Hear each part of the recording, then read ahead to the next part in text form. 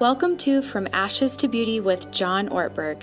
Each day, Monday through Friday, you'll find 10 minutes of relevant spiritual guidance on the kind of people we are becoming. Follow us on YouTube at becomenew.me or receive daily text alerts when a new episode is published by texting the word BECOME to the number 56525.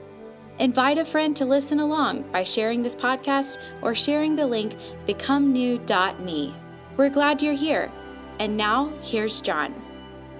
I want to welcome you today to the most important journey of your life. It is a spiritual journey. We're going together to Easter, to resurrection, to God, to life. We're going from ashes to beauty.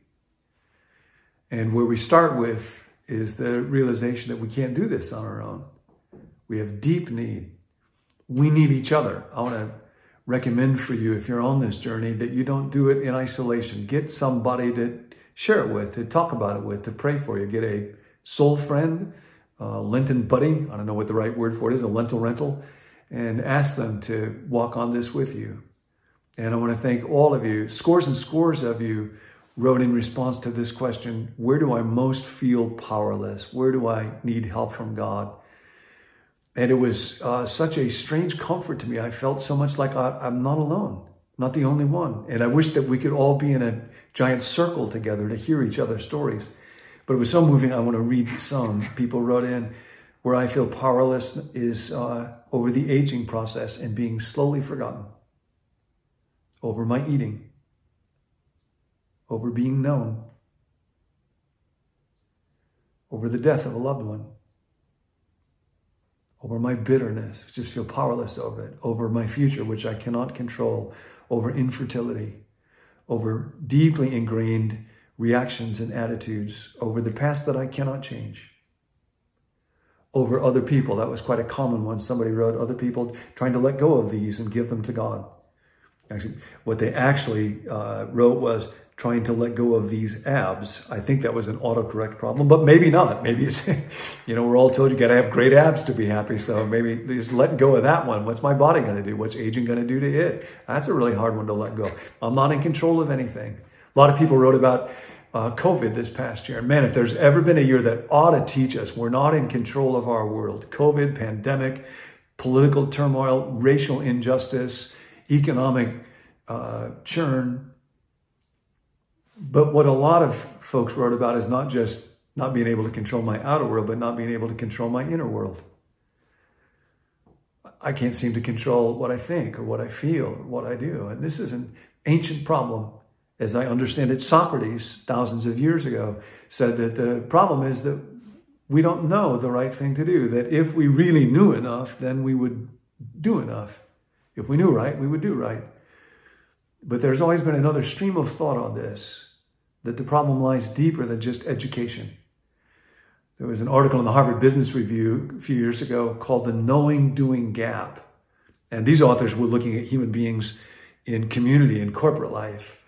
And they said, it doesn't seem to be an information problem. The language is so interesting. They said there are embedded forces. And they talked about ego, unhealthy competitive attitudes, and fear, and hypocrisy, that we can talk a good talk, but we can't walk it. And the kind of just living on default autopilot. And this moves to what was said a few thousand years ago by a very profound thinker named the Apostle Paul. And he speaks for so many human beings. I do not understand what I do. For what I want to do, I do not do.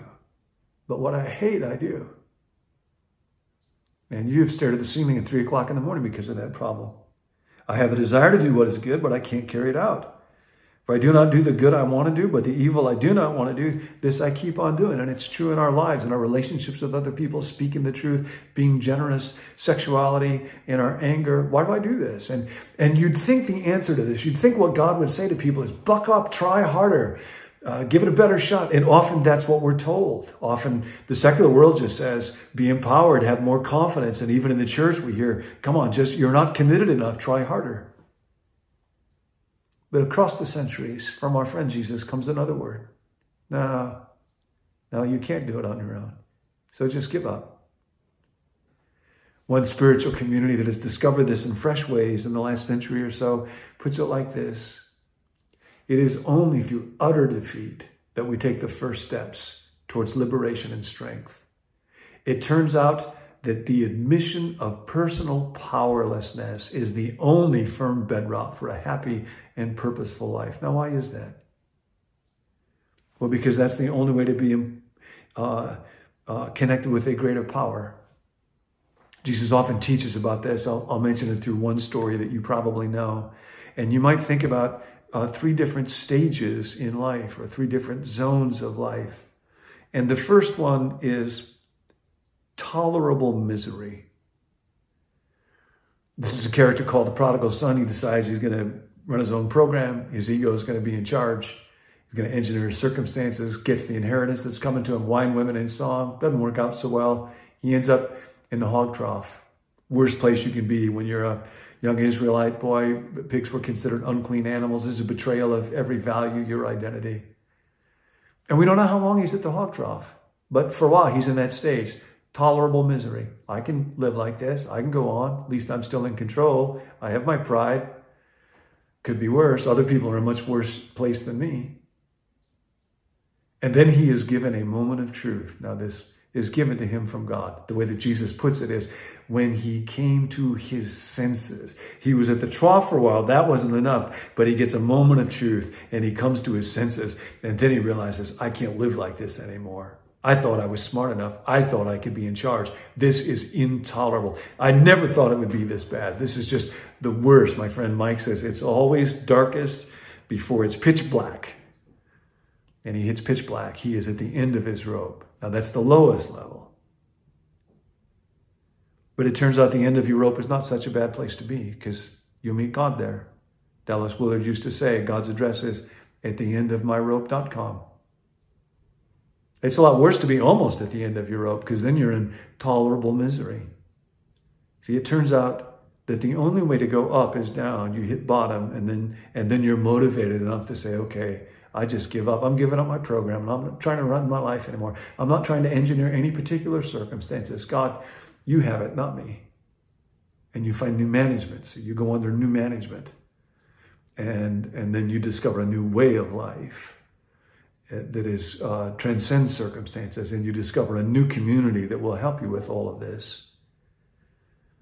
It's not about engineering the right circumstances. One of the most important and most painful lessons that I've learned over the last year or so is that having circumstances be okay is not an adequate foundation for life. I couldn't engineer them. I kept thinking, I got to fix this. I got to fix that. I got to fix this person. I got to make this. And finally, I just had to say, I don't know. Circumstances are awful and they may get worse. And I'm not in the circumstances engineering category anymore.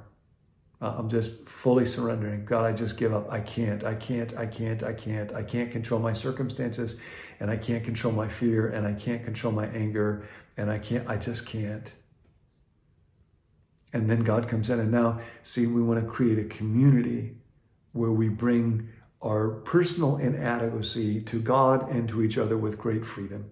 Ken Dunnington has a fabulous book. It's called Addiction and Virtue, and he's looking at why there is such spiritual power in the 12-step movement.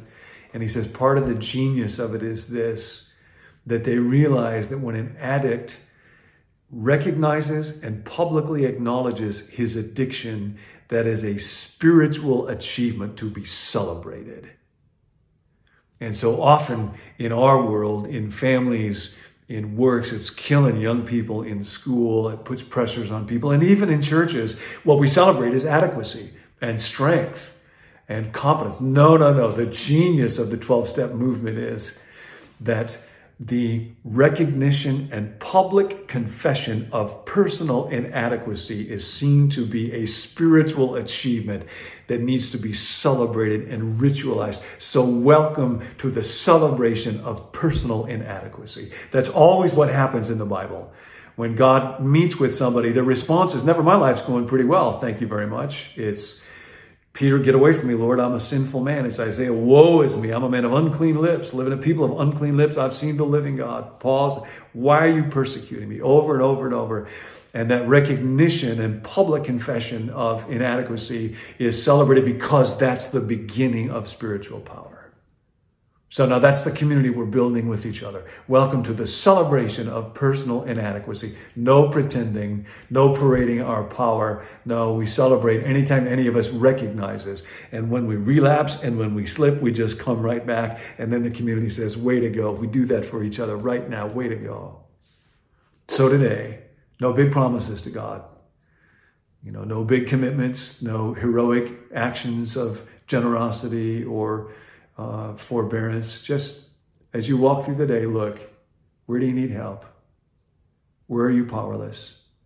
Over your body, over the traffic, over your boss, over your work or lack of work, over your body as it ages, over your bitterness, over your infertility, over your anger, over your depression, over your anxiety.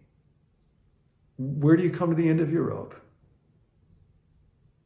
Oh God, I want to meet you there. Jesus knows all about being at the end of his rope. He came to it at the cross, and his response was, God, into your hands I commend my spirit. And then he was one resurrection away. The only way up is down. I'll see you tomorrow.